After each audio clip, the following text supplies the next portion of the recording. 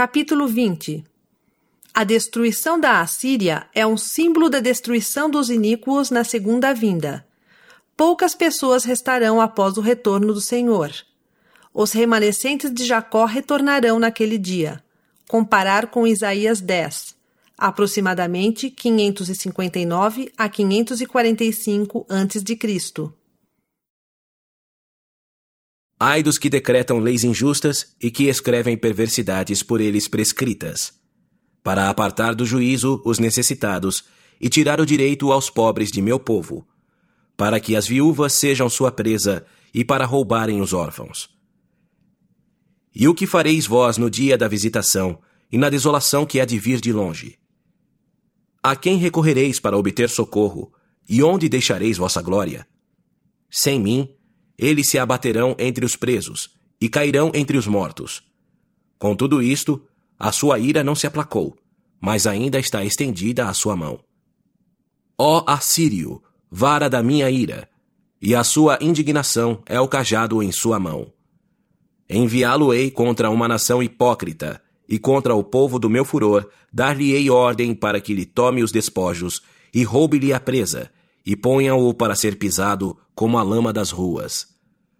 Não obstante, tal não é o seu desígnio, nem o seu coração assim o imagina. Mas em seu coração pensa destruir e desarraigar não poucas nações. Pois diz, não são reis todos os meus príncipes? Não é Calno como Carquemes? Não é Amate como Arpade? Não é Samaria como Damasco? Assim como minha mão fundou os reinos dos ídolos, cujas imagens de escultura eram melhores do que as de Jerusalém e de Samaria, como fiz a Samaria e aos seus ídolos, não o farei igualmente a Jerusalém e aos seus ídolos? Portanto, há de acontecer que, havendo o Senhor terminado toda a sua obra no Monte Sião e em Jerusalém, castigarei o fruto do arrogante coração do rei da Assíria e a glória de sua altivez. Pois ele diz, com a força da minha mão e com a minha sabedoria fiz essas coisas, porque sou prudente, e removi as fronteiras dos povos e roubei os seus tesouros, e como homem valente derrubei seus habitantes. E minha mão achou as riquezas dos povos como a um ninho, e como se ajuntam os ovos abandonados, assim ajuntei eu toda a terra, e não houve quem movesse a asa, ou abrisse a boca, ou piasse. Gloriar-se-á o machado contra quem corta com ele? Engrandecer-se-á a serra contra quem puxa por ela? Como se a vara se movesse contra os que a levantam, ou o bordão se levantasse como se não fora lenho. Portanto, o Senhor dos exércitos, enviará magreza entre seus gordos, e debaixo de sua glória ele acenderá uma chama, como chama de fogo. E a luz de Israel virá a ser como fogo, e o seu santo como labareda.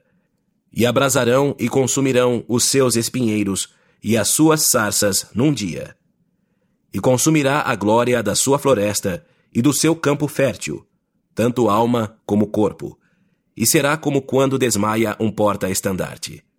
E o resto das árvores de sua floresta será tão pouco que um menino as poderá contar.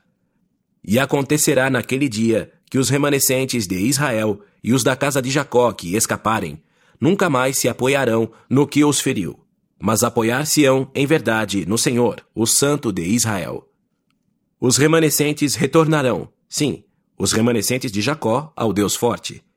Porque embora o teu povo, Israel, seja como a areia do mar, ainda assim um remanescente dele retornará. A destruição decretada transbordará de justiça. Pois o Senhor Deus dos exércitos fará uma destruição determinada em toda a terra. Portanto, assim diz o Senhor Deus dos exércitos: Ó povo meu, que habitas em Sião, não temas o assírio, ele te ferirá com uma vara, e contra ti levantará o seu bordão à maneira do Egito. Pois daqui a bem pouco a indignação cessará, e a minha ira na sua destruição. E o Senhor dos exércitos levantará contra ele um flagelo, como a matança de Midian junto à rocha de Horebe, e como a sua vara estava sobre o mar, assim também a levantará à maneira do Egito.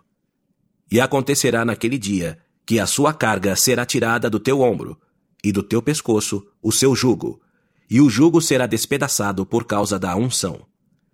Ele chegou a Aiate, já passou para Migron. Em Micmas deixou suas carruagens. Ultrapassaram o caminho. Alojaram-se em Geba. Ramá teme, Gibeá de Saul fugiu. Alça a voz, ó filha de Galim. Faze-a ouvir até Laís, ó pobre Anatote.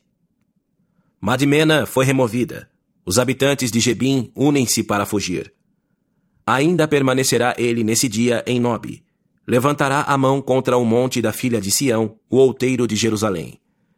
Eis que o Senhor dos exércitos, decepará o galho com violência, e os de alta estatura serão cortados, e os altivos serão humilhados. E cortará com ferro os emaranhados das florestas, e o Líbano cairá pela mão de um poderoso.